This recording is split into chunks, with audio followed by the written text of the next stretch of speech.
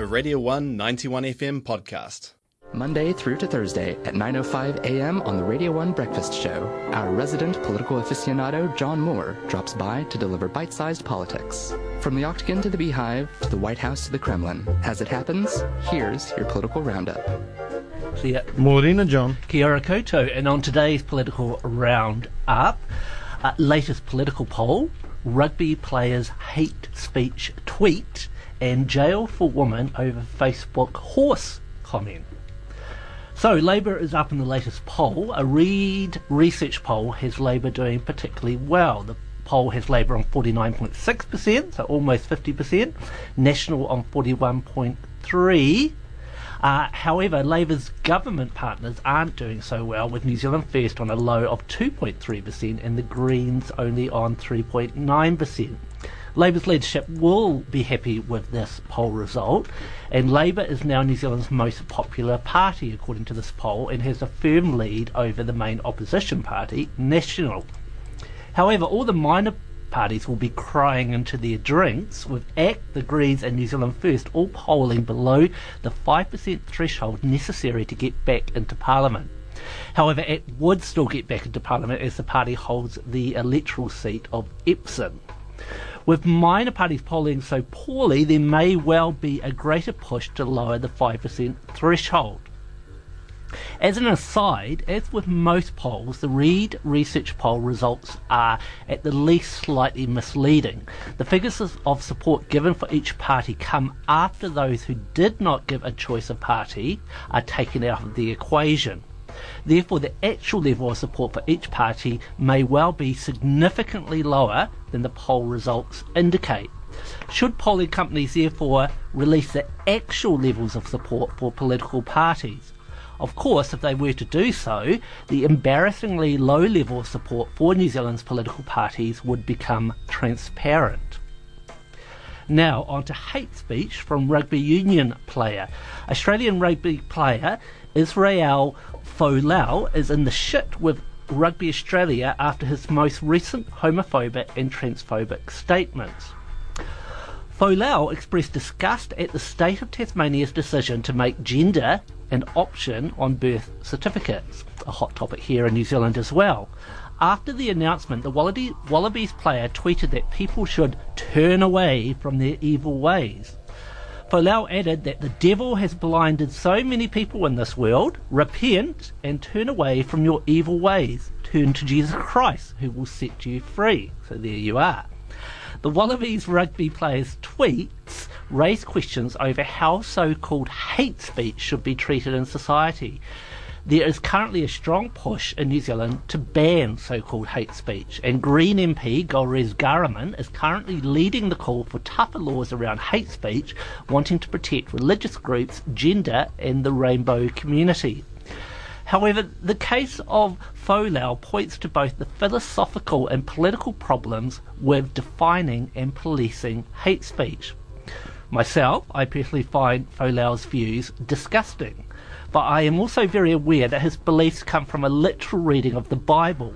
Folau is a conservative Christian, and his views are consistent with a conservative reading of Christianity's most holy book. In fact, all three of the Abrahamic religions, Christianity, Judaism and Islam, prescribe death for homosexual acts.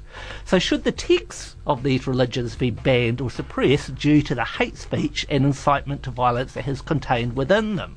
That is, should the Torah, the Quran and the Bible all be banned? Of course not. To do so would amount to a huge infringement on the rights of religious groups. However, we must have the right to critique religious beliefs such as those held by Israel. And such criticisms may well cause offence and hurt with conservative adherents of various religions. But do people have a right to not be offended? If we start banning speech on the basis of offence, then we will rapidly have an illiberal society where political freedom is dead. And finally and quickly, an example of how hate speech laws can play out, a British woman is facing 2 years in Dubai for calling her ex-husband's new wife a horse on Facebook. Layla Sharavish was arrested at a Dubai airport. Dubai has strict laws regarding speech around issues of politics, of religion, and of making defamatory statements. Calling a calling a person a horse may be offensive to some, it wouldn't be to me, but this is clearly a case where a person should not actually have the right to not be offended. Throughout the Middle East, strict laws on speech have empowered corrupt political establishments, have acted to further marginalise oppressed groups, and such laws act to heavily curtail political freedom. I think the thing with the Israel Folau thing, just quickly if I may add something, For sure. is that he's more than welcome to have his views and to voice his views. I just don't think he's in his contract he'll be obliged not to say those types of things that could harm the image of the sport.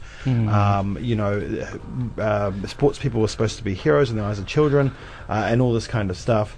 So some people that may see him as a hero that perhaps young children that are gay and the like, will say, oh, my hero thinks I should go to hell, things like that. So it's pretty much in their contract, in any contract like that they have to hold a certain, they have to be above that kind of stuff. They're essentially not allowed to put that stuff out in the public if that's their views. They're entitled to have them, but if you want to have that contract and get paid all that kind of money, you've got to keep that stuff to yourself.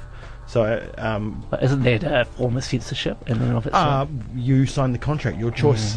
It's not it's up to you. You don't want to. You don't want to sign the contract. You don't have to. But then we could have a case such as all students of the university, through becoming members of the university, could have their speech policed, or us at Radio 1. The university, well, we're not allowed to say certain things, and the university is a public entity. It's not a private enterprise.